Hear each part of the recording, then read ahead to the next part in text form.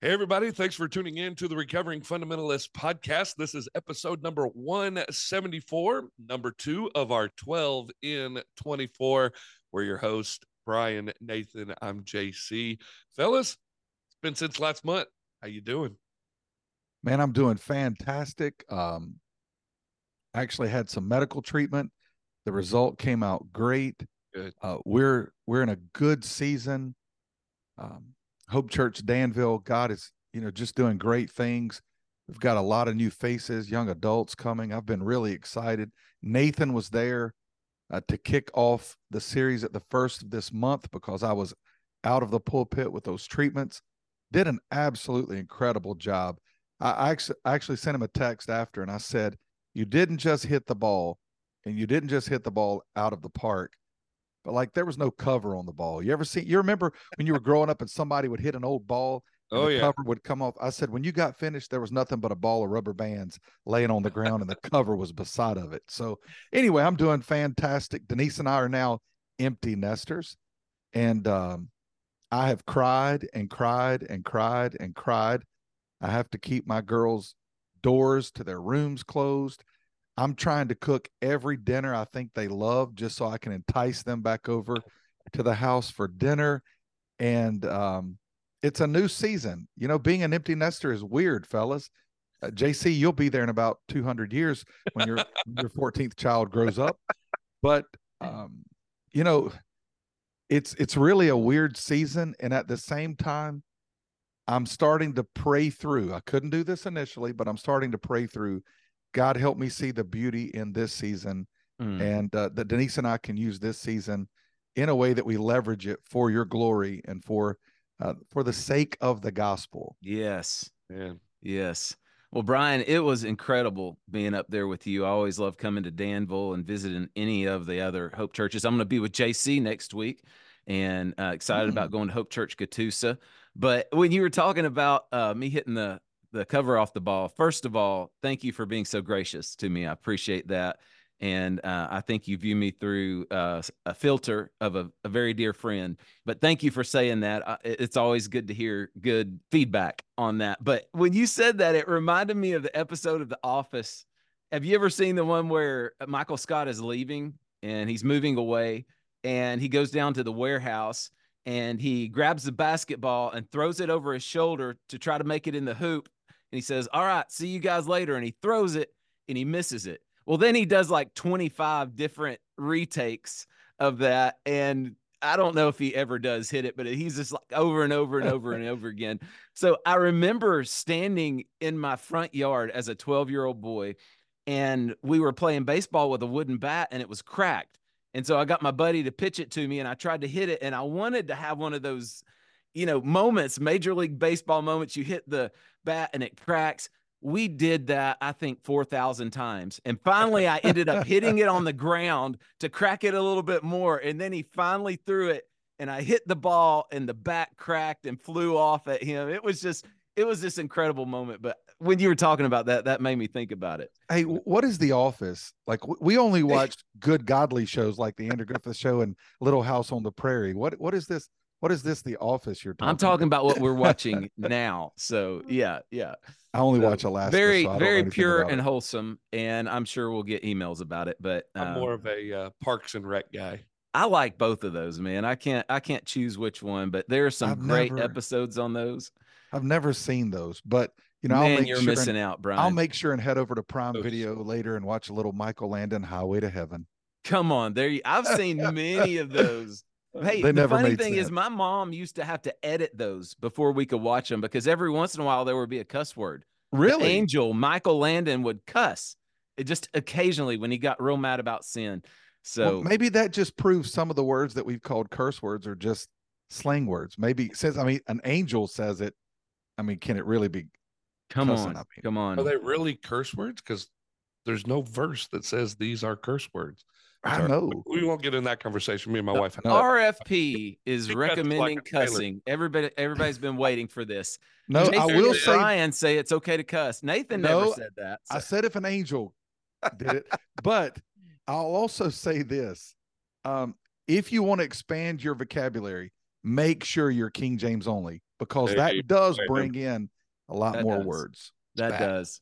But I also wanted to say, Hope Church Asheville going incredible. We've had our first baptism service, baptized 3 the other day. Yes, sir. That was just amazing. Had a couple families join, a family of 5 joined this week, and God is doing amazing things. Our youth group is kicking off. So, guys, I know we're pastors, and it's just we've got to celebrate those things when God does something special in our group. And JC, I know Catoosa is blowing up, man. Y'all need a tent rather than a building. Yeah, it's a very large one. It's incredible. God's just adding to our number daily, for real. And man, this Sunday, one of my favorite baptisms we've done here at Hope Church Catoosa in the last year that we've been going. It was an incredible example of disciples making disciples making disciples. We have a guy that joined us when we first started. His name's Joey. He was witnessing to a guy that he works with named Jamie, who Jamie's story is absolutely crazy. Drugs, years of drugs, years of just completely opposite of anything Christian. And about a year ago, Jamie gave his life to Jesus, and I got to baptize Jamie as our first person baptized here at Hope Church a year ago. Well, over this last year, Jamie is just on fire, and he got teamed up at work with a guy named Tim. And Sunday, Tim got baptized. Jamie led him to the Lord 4 months ago. And Sunday, Joey and Jamie both got to baptize Tim. And it was just this incredible picture of disciples making disciples. And I was like, that's what the church is all about. I mean, I literally did nothing. I just stood on the stage and watched this happen. And I was like, it's incredible what's happening here. And honestly, we started, Halloween last year or 2022, and just people show up every Sunday. And I'm like, are y'all sure you're really coming here? I mean, it's myself like, am I really pastoring a church? And I'm loving it, man. I went to a coffee shop this morning, 3 of our guys sitting there just in discipleship. We're doing triads where there's 3 of them. They'll meet for about 6 months. And then in 6 months, they will branch off and get 3 other guys and do a triad. So we go from 3 to 9, and just watching discipleship happen that way. And, we're going to get into that conversation today with Dr. Steve Pettit, the former president of Bob Jones University. We're going to talk about discipleship and Christian education. It's a great conversation that we're going to have today on the episode. But before we jump in, we want to let you know about some things that are happening in the life of the Recovering Fundamentalist podcast. Of course, Nathan, I see your shirt there, For the Sake of the Gospel. Yes, sir. February or March. What is this? February? March. What is this episode? February. So it's February. That means we have 8 more episodes before we are in Catoosa County, right here at Hope Church Catoosa for the Sake of the Gospel Conference in 2024. And we'd love for you to go ahead and start making plans now. It's going to be the first weekend of November, and we want you to come and be part of it. It's going to be an awesome time. No registration needed, no signups. It's free. Come and be part of what God is going to do here in our lives at For the Sake of the Gospel Conference 2024. Amen. And then just a couple months later, Nate, where are we going? January 2025, we're going back to Israel, and we do have openings. We have quite a few guys signed up, many of them paid because we were supposed to be going in January of this year. And with everything that's happened, we were not able to do that, but they're still registered and paid up to go on the trip in 2025. And that just gives us more time to open this up for other people to come. We want you to be a part of this. This trip is incredible. We still can't get over the experience we had last January, and we want you to come and be a part of this. It is a pastor's trip. It's half price for what a normal Israel trip would be. So please get on our website, check it out. Pastors, we want you to come with us. Hey, by the way, it also needs to be mentioned, Israel will be safer now than it was before. Yeah. They are taking huge strides toward even their approach to their border,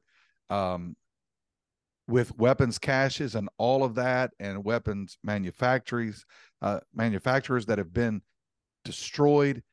Sign up with confidence and know that they are taking steps. It will be a lot safer than it even was the last time we were there, and we had no issues when we were there. It was just all hummus and fun. Yeah, it was. We just want to be honest with you. We are getting nothing from this trip. There's no kickback that we're getting. I've heard some people saying, oh, they're pushing this Israel trip pretty hard. Here's the only kickback we get. we get to go to Israel with a group of pastors. And let me tell Yes, you, sir. it is life-changing. There was a group of 40 plus of us that went last year, and all 40 of us, it has dynamically, radically changed our preaching, how we approach the scriptures, because we've seen it with our eyes. And this is an incredible trip. You're going to see a lot of things in a short amount of time. It's going to be like drinking from a fire hydrant, but man, it is so worth it. And we want you to go with us to Israel in January of 2025. Go to the recoveringfundamentalist.org, click on the Israel tab, and sign up today. Yep. We left fundamentalism. We no longer cash in on Israel trips. You're right. You're right. Oh, man. As we approach Easter, like my mind goes back to that trip as we're walking the Via Dolorosa, as we went into the garden tomb, as we stood there and looked at Calvary. Like Easter, these last 2 years has just drastically changed for me since I've seen it with my own eyes. I've literally physically stood in an empty tomb. Like guys, I'm ready to go right now. Gethsemane, man, that experience of praying with you guys in Gethsemane and the picture that we have of that is just man, what an experience. Floating on the Sea of Galilee and watching a storm roll in. Like, I mean, there's so much stuff. Preaching under the American flag on the Sea of Galilee. What an experience. Why did they play the national anthem on the Sea? You can't make that up. Well, we got a great episode for you today. Like we've already said, today we have Dr. Steve Pettit, former president of Bob Jones University. You can find out more information about him by going to stevepettit.com. And we have a great conversation for you today. So, guys, I think we should get this show started. Y'all ready? I'm ready. I'm ready. Let's go.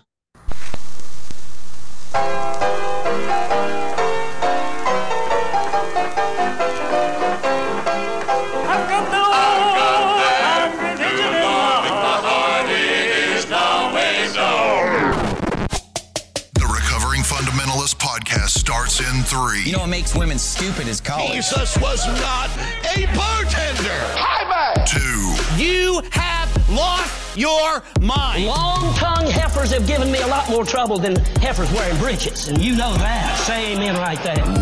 Let me tell you something, bozo. They'll be selling Frosties in hell for this boy. Puts on a pair of pink underwear. Amen. I sucked my thumb till I was 14 years of age. Hi, man.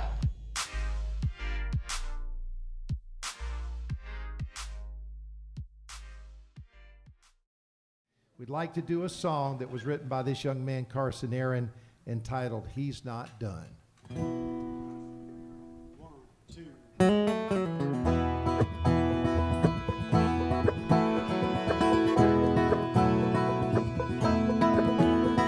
Have courage, believer, the work isn't done. God loved us so much that he gave us his son to make us new. He's not done. Just stop and notice all of the ways he's working around you every day and sing his praise. He's not done. Every sun setting sees work that he's done. The joy of the morning knows what's to come, so don't lose heart. He's not done.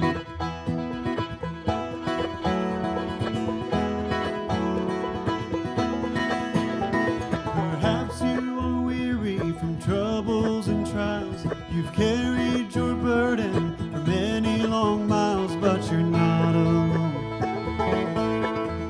He's not done. He calls to the weary, come find your rest. He takes up his towel and gives you his best. He knows your pain. He's not done. You have been flying, though you can't see that he is sustaining you perfectly. Oh, so don't lose heart. He's not done.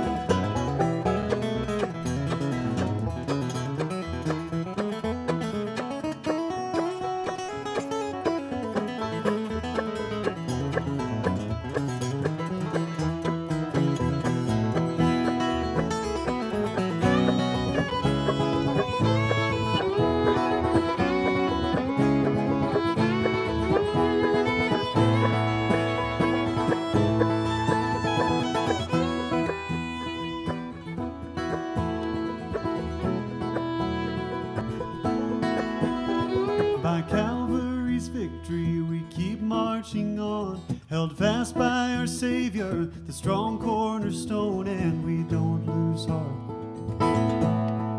'cause he's not done. When he ascended, he said, tell of me that I rescue sinners and I give them peace. So we march on, 'cause he's not done. We won't retreat, we won't run in fear.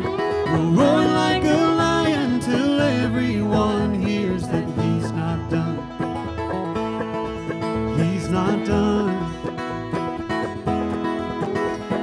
I will be with you till the end of time. You are my chosen and you are my child, so don't lose heart. He's not done.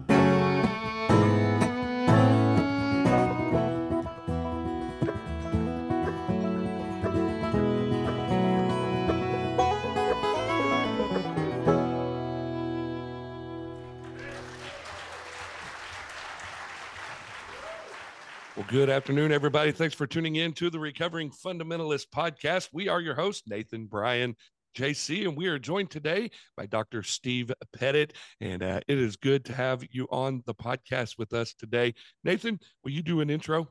Yes, I would love to. So I had the privilege of meeting Dr. Pettit a couple years back when I moved to Anderson, South Carolina.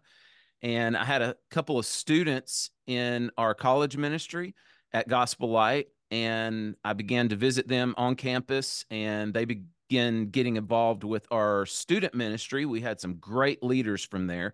So that took me into the world of Dr. Pettit, who was the president of Bob Jones University at the time. And he graciously had a meeting with me a couple years ago, and we sat in his office and talked. He hosted me at chapel one day. I didn't speak in chapel, but I was there when Mark Ward was speaking in chapel, and I got to go backstage and get a tour of everything. And they were just incredibly gracious to me. And I really enjoyed my time being on campus. I was probably on campus 8 or 10 times, meeting with different people and going to different meetings. So had the privilege of meeting Dr. Pettit, and I sent him a message a couple weeks ago, and he said he'd love to join us for an interview. So Dr. Pettit, I've waited a long time for this. Thank you so much for joining us on the Recovering Fundamentalist podcast. Thank you, Nathan. It is it's a privilege to be with you guys today. Well, we usually start off by asking our guests just to share their story. Would love to hear your background and how you ended up in fundamentalism and leading a college and your experience there. And the theme of our season is discipleship. So we really want to, after we hear your story, talk to you about discipleship and about your experience in Christian education. Well, Nathan, thank you. And I'm thrilled to be able to speak about discipleship, because it's something that I've been involved in pretty much throughout all of my Christian experience. I grew up in South Carolina. My dad was from Kentucky. My mother was from South Georgia.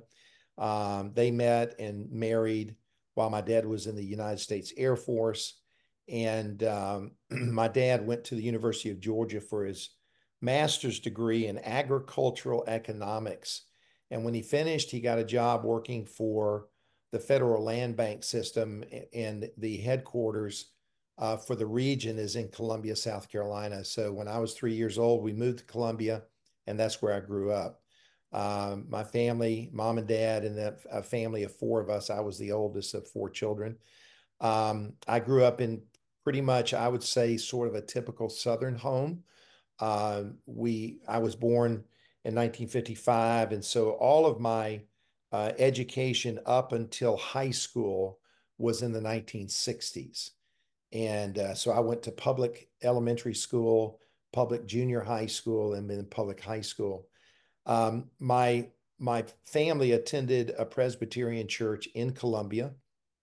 So I went to church as long as I can remember. Dad was a deacon and a Sunday school teacher. So I grew up with a basic understanding of gospel. I would say Bible stories. That's probably the best way for me to put it. I, of course, remember our worship services and so forth.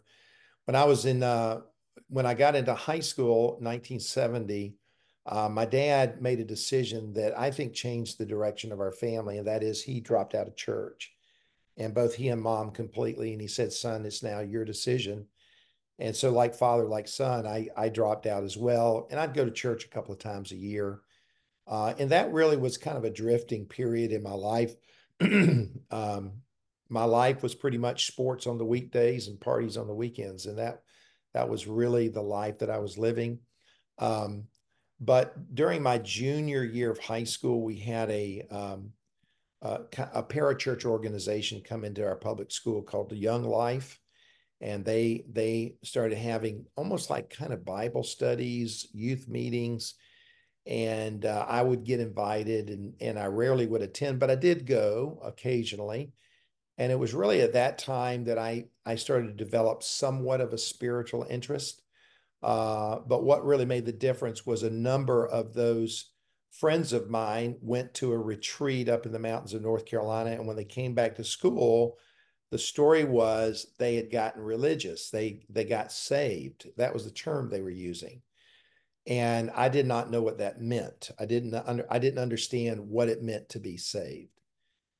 And so for the first time in my life, I actually came to understand the gospel through a friend of mine who had been born again.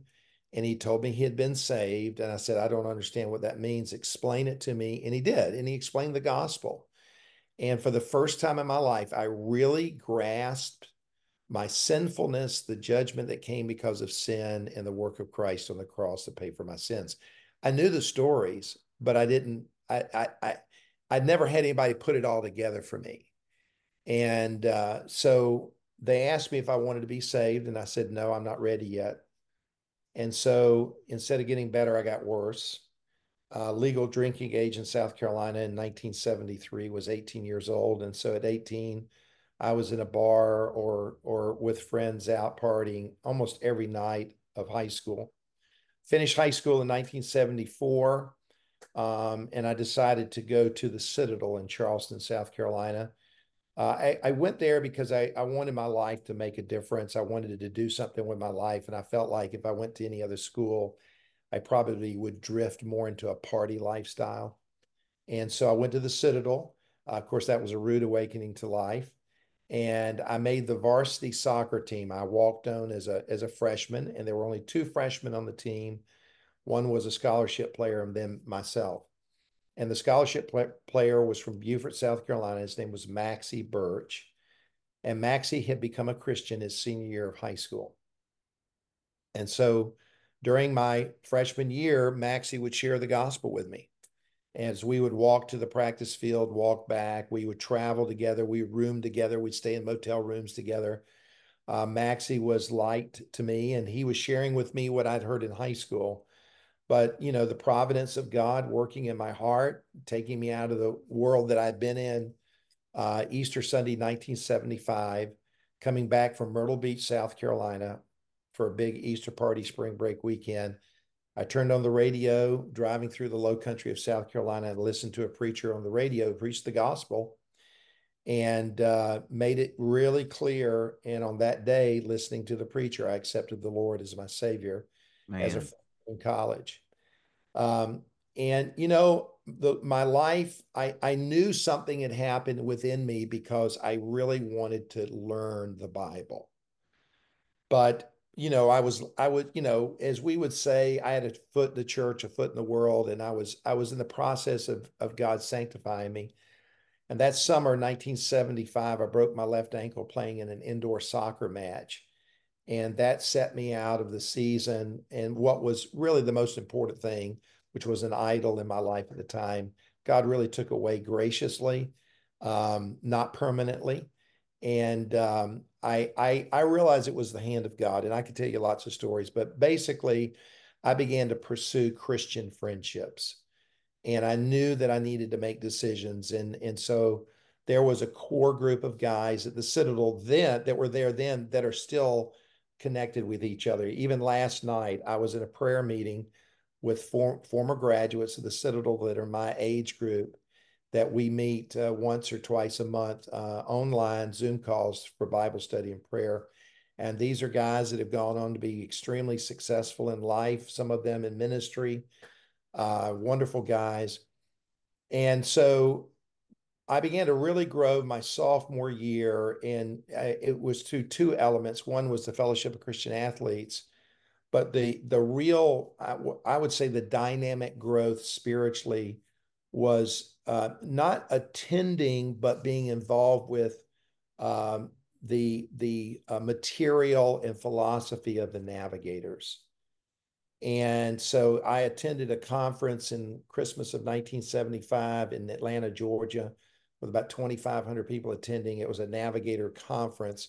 And the Navigators thing was discipleship. And I learned while I was a cadet at the Citadel, I learned how to disciple people. And not only that, it wasn't head knowledge, it was all practical, because we were surrounded by 2,000 guys, and evangelism was easy. I just had to wake up and go out and line up in company and formation and go to the mess hall and eat and go to class and go to practice. And I was surrounded by unbelievers. So I began to share the gospel all the time. Now, it took me a while because, I was very fearful in the beginning, like we all are. But once you get your feet wet, then, the power and the presence of God kicks in. So we were sharing the gospel. And at the same time, I was learning the philosophy of one-on-one multiplication of disciples. The multiplication, addition is much slower than multiplication.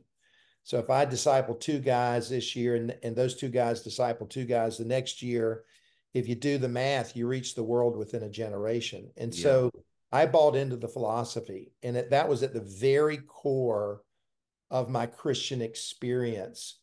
And I learned that the discipleship methods that I've used in ministry for 44 years were learned as a cadet at the Citadel. I learned how to have a quiet time. I learned what it meant to be spirit-filled. I learned how to share the gospel. I started memorizing scripture. By the time I went to Bob Jones University, I had memorized books of the Bible.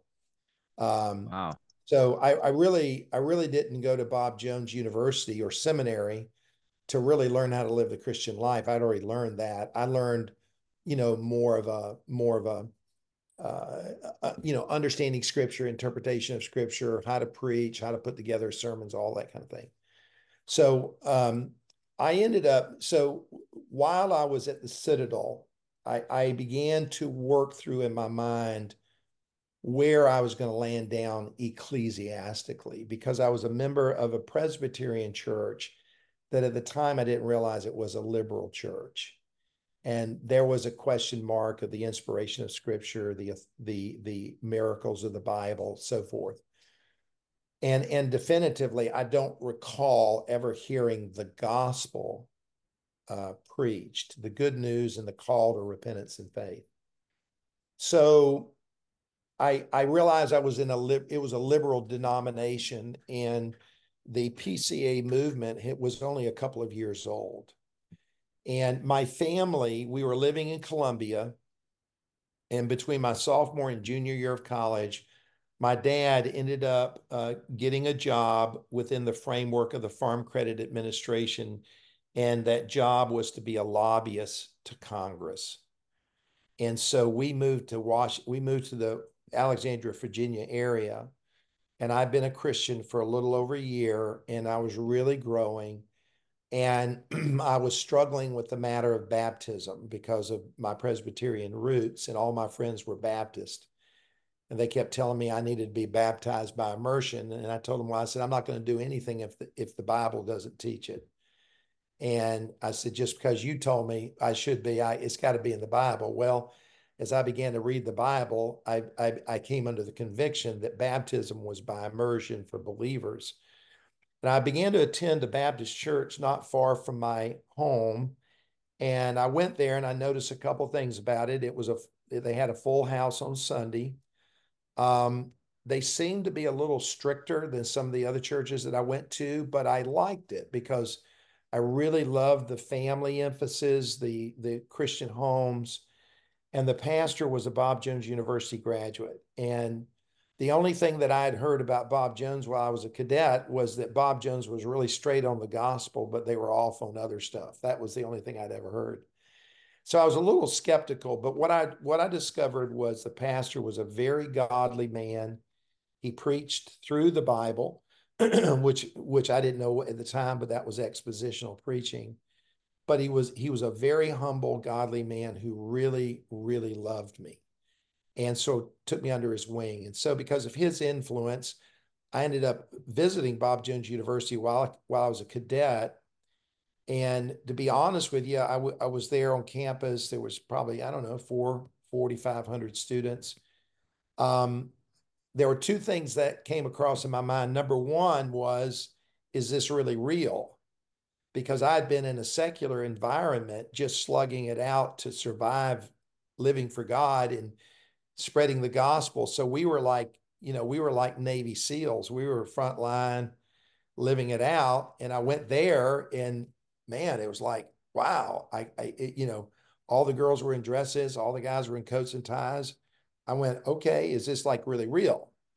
And then the second thing was I began to meet people and discovered that there were some wonderful people there, wonderful guys, loved the Lord, wanted to live for God.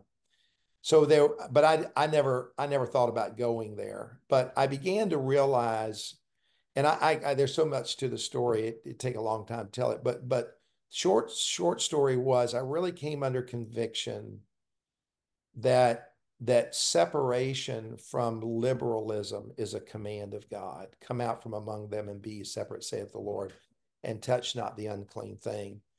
And so I began to struggle. All of my friends at the time were Southern Baptists, and they were great guys, and they loved the Lord, and they were in good Bible preaching churches.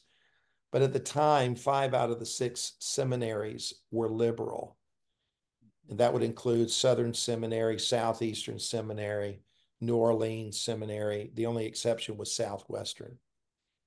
And I just, I'd come out of liberalism, and I didn't want to have anything to do with it. So I actually ended up going to Bob Jones because they were a leading institution that had taken a separatist position against liberalism.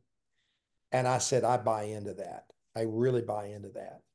So that was really why I went there. And I had a wonderful education, tremendous teachers. I felt like I really learned the Word of God. I appreciate their theological position was middle of the road. This would have been back in the 70s.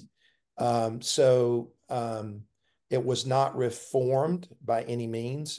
And of course, theology has been shaped over the years, especially since the 70s to now. It's not the same thing.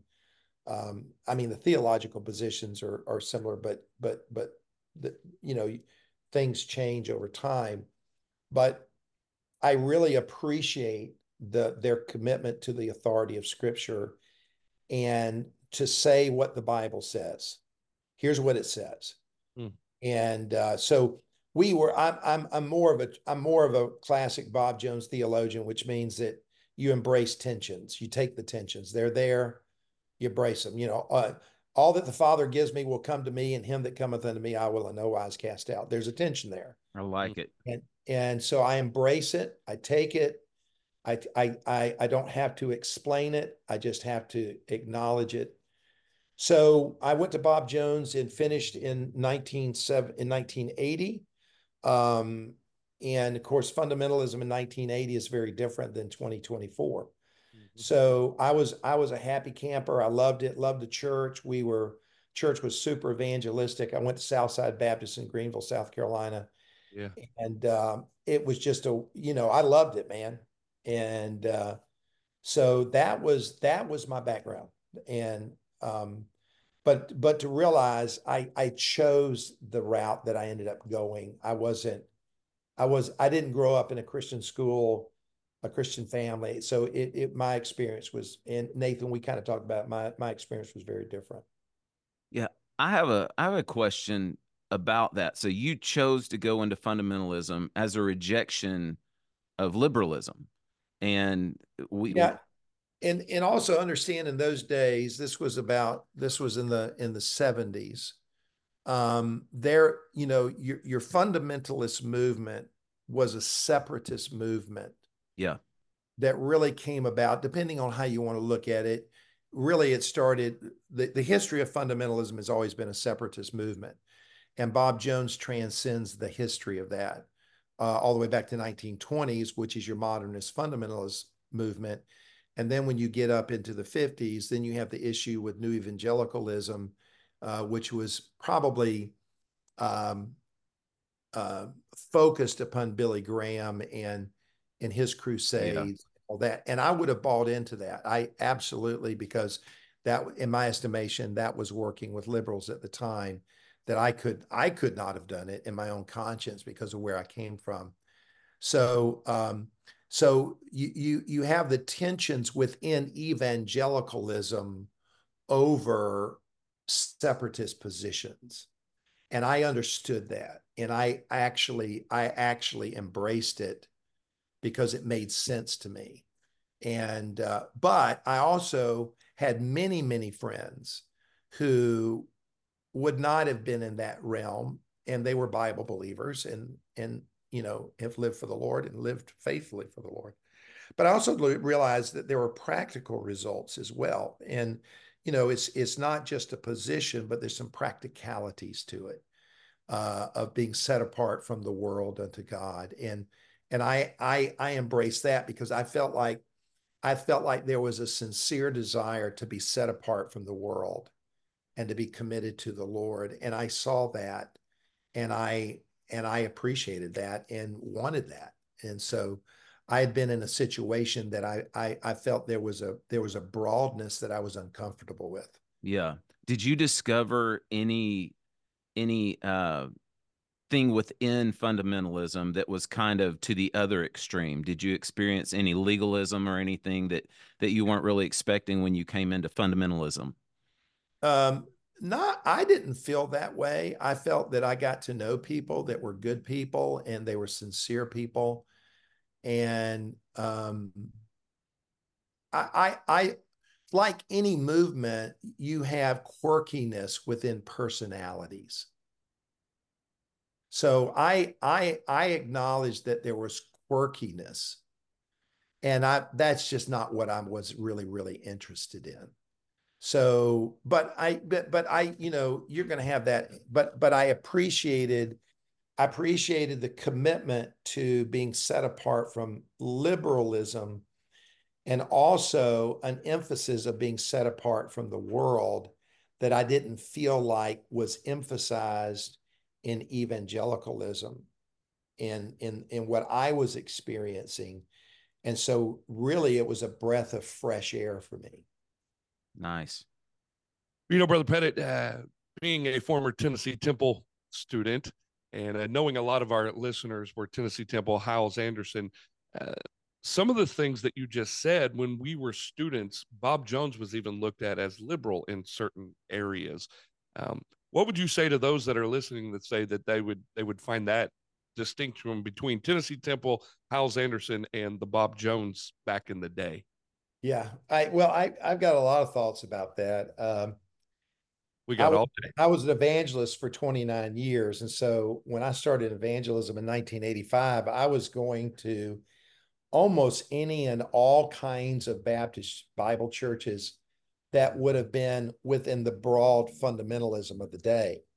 Fundamentalism to me, if I could illustrate it this way, was like a big pie that was cut up in lots of slices, like you would cut a pie.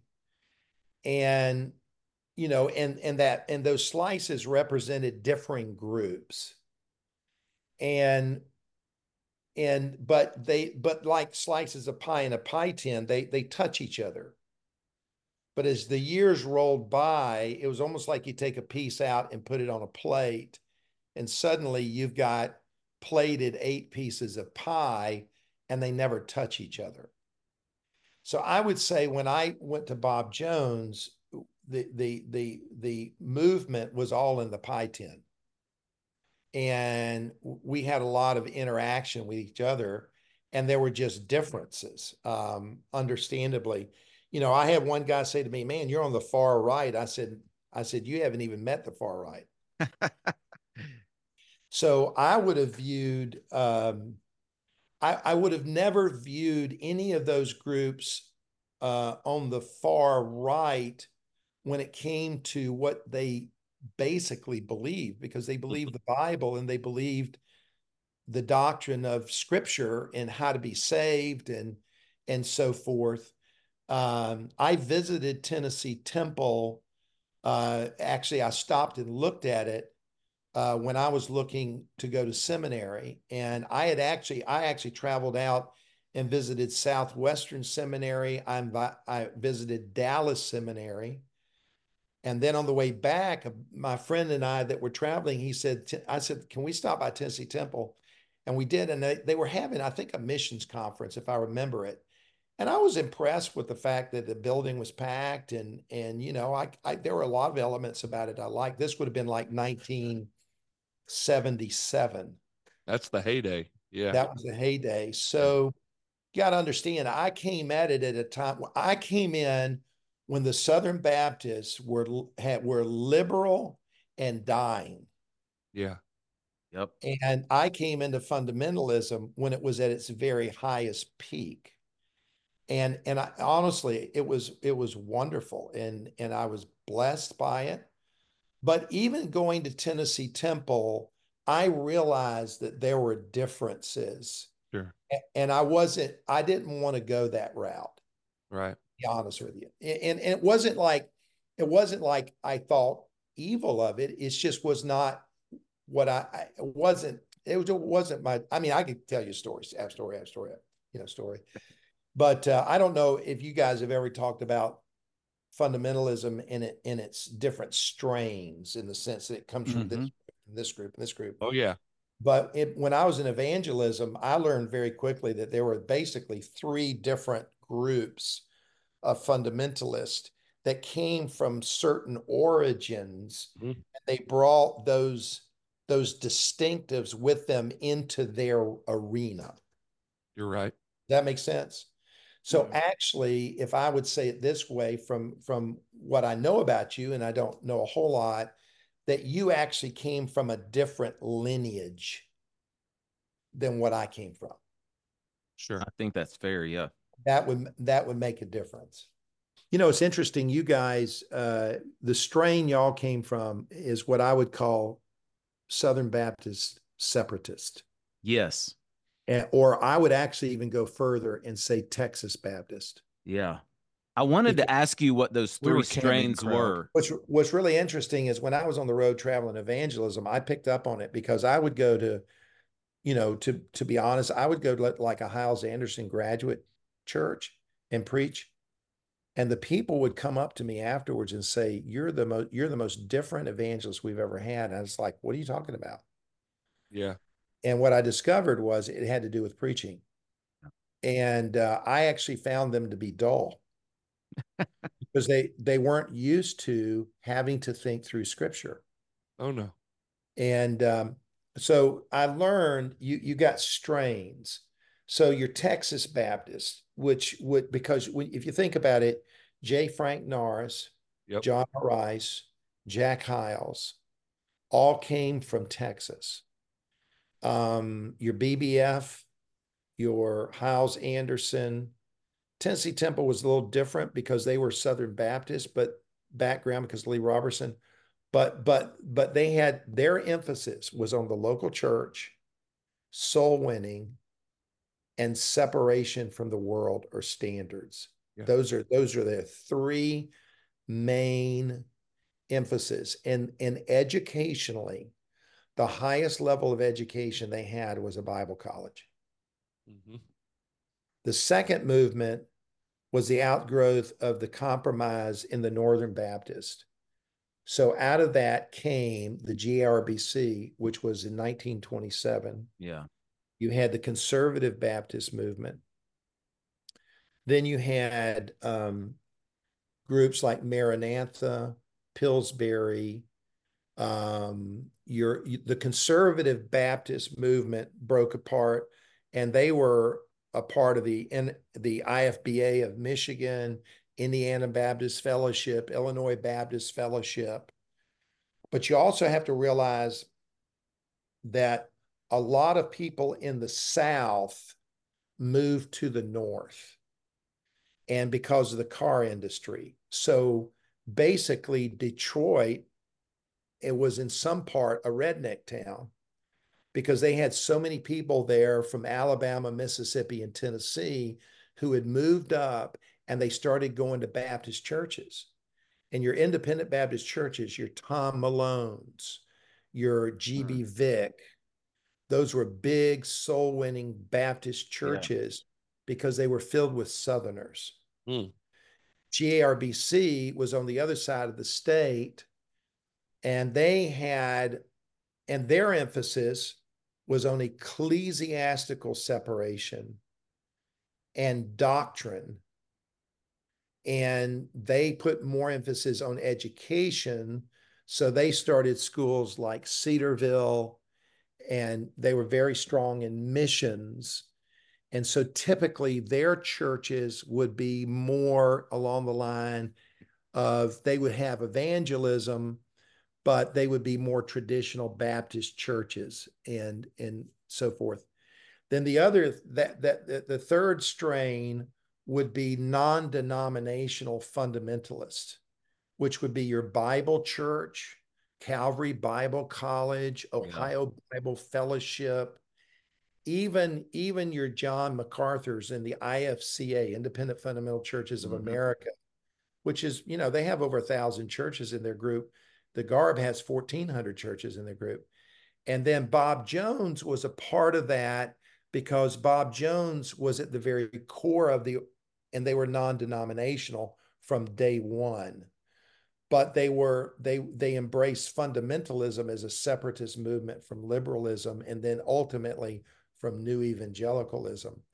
And Bob Jones emphasized evangelism because of Bob Jones Sr., and they emphasized ecclesiastical separation. And they would have emphasized education, but the Northern Baptist and the non-denominational fundamentalists were moderate or middle of the road on standards. So the world you came out of put standards at a very forefront. Whereas Bob Jones would have been modest and would have been considered strict in evangelicalism, but they were still middle of the road in those things. That just came through observation of being on the road. So therefore, like you guys, I really wasn't a part of that world. I kind of went in and out, and, I could pick and choose what I liked. So if I would go to a church service and they were amening and singing about heaven, I could raise my hands and throw my hanky up and enjoy the whole time. But that to me was more like dessert. Yeah. See, that's what makes my experience unique. My dad was an evangelist, preached in 26 different states, about 50 weeks a year. And we were in multiple different, what we would describe as circles. Right. And you learned what was allowed in one circle that was not allowed in another circle. Yeah. So here's what's funny. The circle that we were in, the Holy Spirit moving, emotionalism, that was paramount. The King James Bible, that was paramount. But it never felt that overly strict once they finished preaching. Right. To live the life didn't feel overly strict. The preaching in the pulpit, it was gnarly, but the life didn't seem strict. But then we would go for a meeting with people who were out of Hiles, and we looked at them like they were aliens. And, my dad would say to my sisters and my mom, my wife, now, don't wear red lipstick or fingernail polish this week, and make sure and wear your longest dresses, and nobody use any slang country words or any of that, because No, where I grew up, I some totally, words weren't a sin. And Right. and so, you know, you learn to blend in. You pretty much lived a life that was camouflaged. yeah, I understand. I mean, we taught our children deference, you know, and Romans 14, and that there's going to be differences among believers, but not to doubtful disputations. We're not going to argue about it, and we respect people because we have to respect the conscience, and we don't want to do anything that would cause people to be bothered in their conscience. And I was good with that. I've always been good with that. I always respect people for that. But I should not be living in bondage to your conscience. Amen. So the question I would have is, who encouraged you toward your education? That education was important because so the lineage that I came from would have actually downplayed the need for higher learning. You were called. If you were called, then you studied the Bible. You would be equipped by the Holy Spirit. There was really no prompting toward a greater education. As a matter of fact, I wanted to ask you this question, so I jotted down a few things that used to be frequently said in the meetings that I was a part of. He had degrees, but he wasn't running any temperature. He had more degrees behind his name than a thermometer. And then growing up, I would always hear seminary only referred to as cemetery. So he was a great preacher. He was called by God, but then he went to cemetery and he, you know, came out basically a lifeless reflection of what he had previously been when he was just full of the Holy Ghost and preaching the word. Right. So I think a lack of intellectualism has plagued fundamentalism, at least the circle that I was a part of. So who encouraged you toward that? And how could you respond to this question in a way that would encourage other young men and women toward realizing that there is incredible benefit in approaching the scripture in the surrounding of a seminary? Yes, I appreciate that. And I know our time's going to run out and we're not staying on the discipleship trail, which I'm okay with. So you might have to invite me back so we can finish that at another time.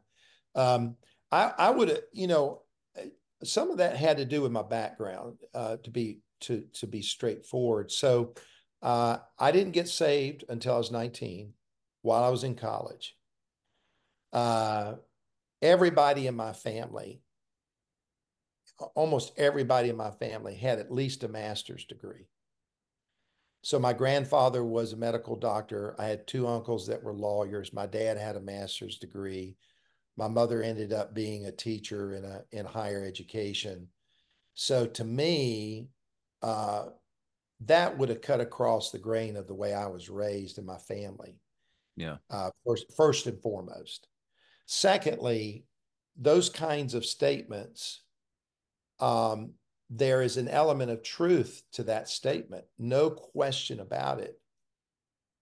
But, you know, but you cannot be in bondage to those kinds of statements because it doesn't really ring true when you really take really good looks at things. It's a little bit of a, I mean, again, I actually think there's a lot of element of that. You can go to seminary and end up in a cemetery. I get that.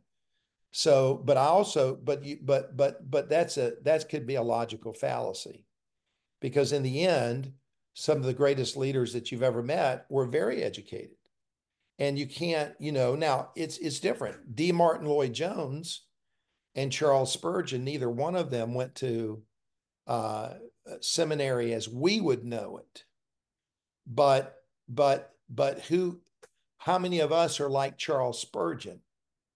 You know, for the bulk of people, they need to have the training. So, and then the other thing is that, you know, just listen to the quality of preaching. There's a lot of bad preaching, and there's a lot of good preaching. And you don't have to go to seminary to be a good preacher. You have to learn the Bible. Yeah. And you have to learn how to expound it.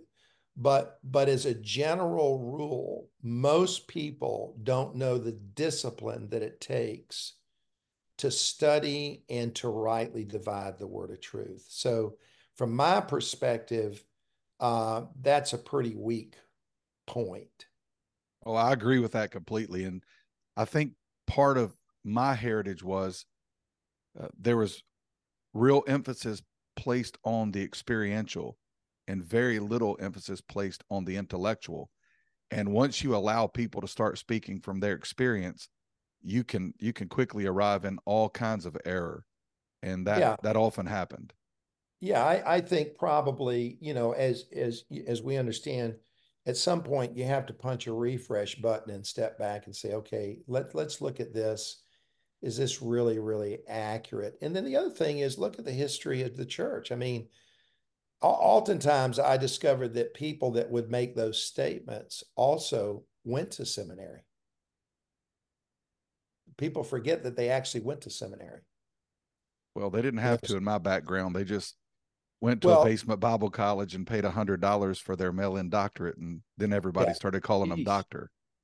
Yeah, and I would think that to me that doesn't make any sense. But when I think back to like let's say John R. Rice, Jack Hyles, those, even Lester Roloff, they all went to seminary. Every one of them went to seminary. And so in a way, that's inconsistent. So I think that's just not the world that I was in. Well, we have a RFP honorary doctorate we'll send you that you can hang on your wall also. It's good. I like what the missionary said to me in India. He said, the only degree I want is AUG, approved unto God. Hey, man. Good. That's a good one. Well, one of the questions I wanted to ask you was centering around discipleship and Christian education, because I can't personally think of a greater opportunity to impact the world through discipleship than in Christian education, especially in a college setting. Most students in a Christian elementary, high school, they don't have any choice to be there. Their parents send them. And I went through a Tennessee Temple elementary, high school, and there were aspects of discipleship that happened there. But I think there's a difference in college, especially in seminary. And I would just love to hear your insights into how impactful discipleship can be in Christian education, because you've been there as a student, you've been a president, and you haven't talked a whole lot about being the president of Bob Jones University, but I know you've impacted so many students' lives, and I got to experience that. I've had conversations with so many of your students that I think you would have been pleased to hear how they spoke of you. You were very beloved when you were there, and I hope you felt that a little bit, but I got to experience that when you weren't in the room. So I would love to hear you talk about your experience. Well, if I could back it up a little bit. So when I went, as I said, I went to the Citadel. I actually learned discipleship methodology while I was a cadet, and actually I implemented that same.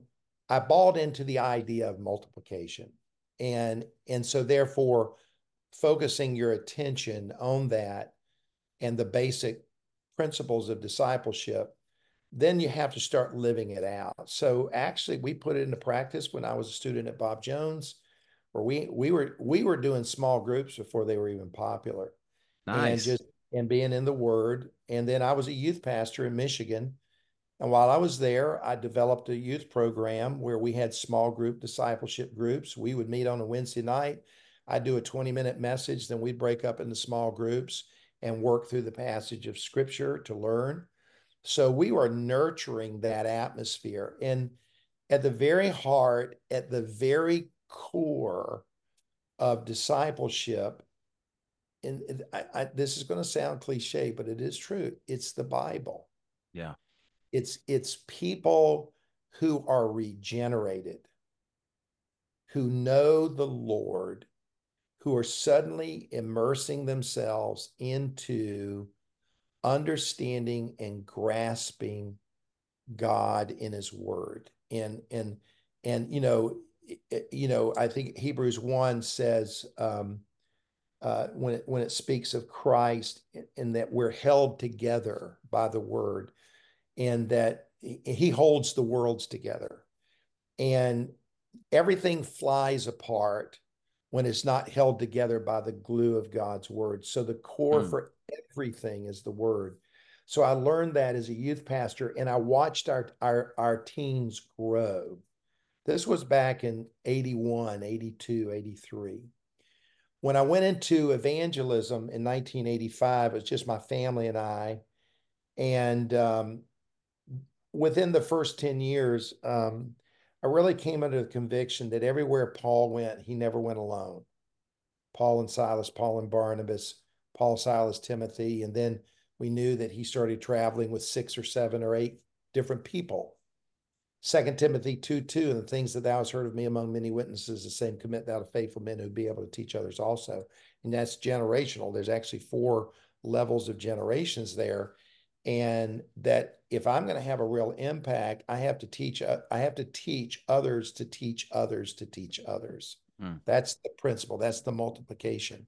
So I saw the model, I bought into it, and then you implement that. Well, I started carrying people with me on the road as we traveled together, and we built a team. And over 20 years, I had 57 young people travel with me over a period of 19 years in our ministry. And I implemented the discipleship philosophy within that framework. So we would meet, we would go through the word, we would learn the word, we would study it, but we all had responsibilities, because discipleship is more than there has to be responsibility. There has to be ministry involvement. There has to be confrontation, appropriate confrontation of the need to grow and mature. We began to see them really grow and take off and overcome. And out of that, we had 5 guys that went into evangelism, and they're still doing it in various ways. A guy named Will Gawkin, a guy named Aaron Coffey, Jeremy Frazier. They all had their own teams. They all came through our ministry. And then from there in evangelism, I ended up, in the summers, I worked at Northland Camp and Conference Center up in Wisconsin. And then in 2002, I became the camp director, and we implemented it within the framework of our camp staff. And our philosophy was really unique. We emphasized program, but we made a commitment that you can have a mediocre program and great people, and you have a great program. You can have a great program and mediocre people, and you have a mediocre program. Yeah. So what we focused on was the life building of our staff. And so we had small groups, discipleship groups. Well, the people that ended up working with me on the staff at Northland were people that had traveled with me. So they all understood the philosophy. They all got it. And to this day, they embrace it. And there was an atmosphere of brotherly love and a spiritual focus on Christ and the power of the Christ life that you find in the New Testament. And what happened was we began to find other places were asking us, what are you doing there? And when the Queen of Sheba came to see Solomon, and she saw all that he had, and she said the half has not been told. But what she did say, something very interesting, she observed the people that were there. And she said, there's one distinct characteristic about these people, and that is that they're happy. And we came to realize that if there's not an atmosphere of joyfulness, then there's something isn't right. And that's a fruit of the Spirit. Spirit-filled people are joyful people. So what I'm saying is that these were test tubes where we were experiencing this. It's kind of like R&D, research and development, and we were watching this. And during that time, we had people start reaching out to us like, what are you doing? So the Wilds camp in North Carolina reached out and said, what are you doing? Bob Jones University under Stephen Jones reached out, what are you doing? And we would explain to them, and they implemented some of it. But we felt like it needs to be holistic in the whole thing. Yeah. So when I went to Bob Jones University to be the president, I took the philosophy with me. And I said, the core to this school is the Bible. It's the Word of God. And everything else is important, but it's the scriptures. And the core of this has to be the chapel hour, and it has to be coordinated with discipleship. So we implemented, in a way, Bob Jones already had it because they had prayer groups and all that. So they had it all. The structure was there. I didn't have to recreate the structure. I just had to infuse it with a understanding, a vision of how it works. And the effect that will have on the hearts of the students.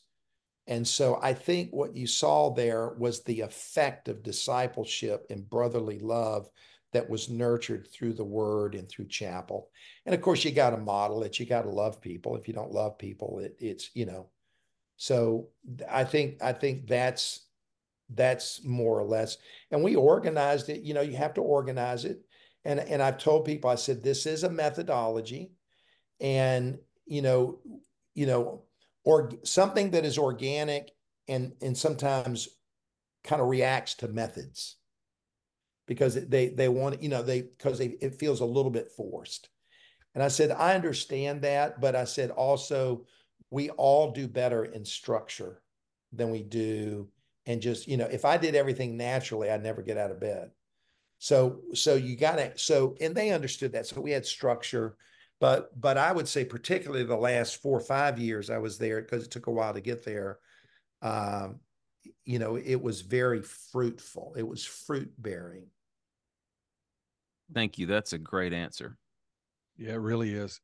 If I can just ask one question for the person who has access to young people, whether they're a parent or a grandparent or a Sunday school teacher, a small group leader, a youth volunteer, or even a pastor, when there is a young person like yourself who is hungry for God's word, who's hungry for spiritual growth, and who maybe shows the signs of a Timothy, because the Apostle Paul saw something in Timothy that called him to invest in him in so much of a greater way, where would you say that person needs to start with that young person so that they make sure the foundation is laid right?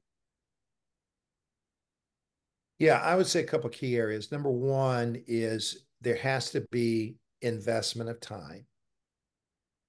You have to give time. Jesus had 12 disciples and he lived with them. So there has to be time. Number two, there needs to be time is what I would call investment, the best you can in relational time. So there was a young man who was a student at public school when I was a youth pastor, African-American fella. And I would go pick him up every week, every single week. And we'd go out to McDonald's and we just talk, relational time. Secondly, there needs to be a focused time in the scriptures. And I just believe that we need to get into the Bible. So you can do it thematically through passages of scripture. You study Hebrews 11, or you study Hebrews 12, or you study Ephesians chapter 5 or Galatians chapter 5, and you work through the Word of God and study the Word. And that includes prayer. That includes conversation. It's not I teach you, but we work through it together. And then I think the third area would be some form of ministry responsibility where they're having to do something and they're having to trust God to work. And they can make mistakes, whether it's anything. I mean, whether it was working on a bus route or helping in a children's ministry or going out with the youth pastor and going to hospital. In other words, you're doing something. And in all of that, there needs to be a consistency. Thank Good. you. Dr. Pettit, as we are wrapping up, we have a lot of pastors I know that listen, a lot of folks in ministry. Where would be a good place that they could go to find your resources, to get in touch with you, to invite you to come and be part of their ministry? Oh, man, I appreciate that. StevePettit.com, Pettit, StevePettit.com. And then all the socials are there. So Facebook, Instagram, YouTube, Twitter. That'd be the main places. We've got a new CD coming out in about a month, and it is an awesome recording. And we recorded in Nashville, so it's going to be good. Thanks for being here with us on the Recovering Fundamentalist podcast, and we appreciate your time. And good to meet you over Zoom. And I've been watching God use you in a great way over the years, and so we're excited to finally have the opportunity to sit down with you and have a great conversation. Thank you. God bless you. Thank you, Dr. Pettit. Yeah. God bless. Well, thanks for being here with us on the Recovering Fundamentalist podcast. This is number 2 of 12 in our 12 in 24. We'll see you next month for episode number 3. God bless. Y'all have a good week. Be sweet. Peace. Thanks for listening to the Recovering Fundamentalist podcast. Be sure to stop by our social media, Facebook, Instagram, and Twitter. Give us a follow. Also, go to our website, recoveringfundamentalist.org. That's recoveringfundamentalist.org. There you can find Recovering Fundamentalist swag. You can get your t-shirts and hats. You can join our ex-Fundy community, see where we're going to be having some meetups. It's the recoveringfundamentalist.org. Be sure to join us next time for the Recovering Fundamentalist podcast.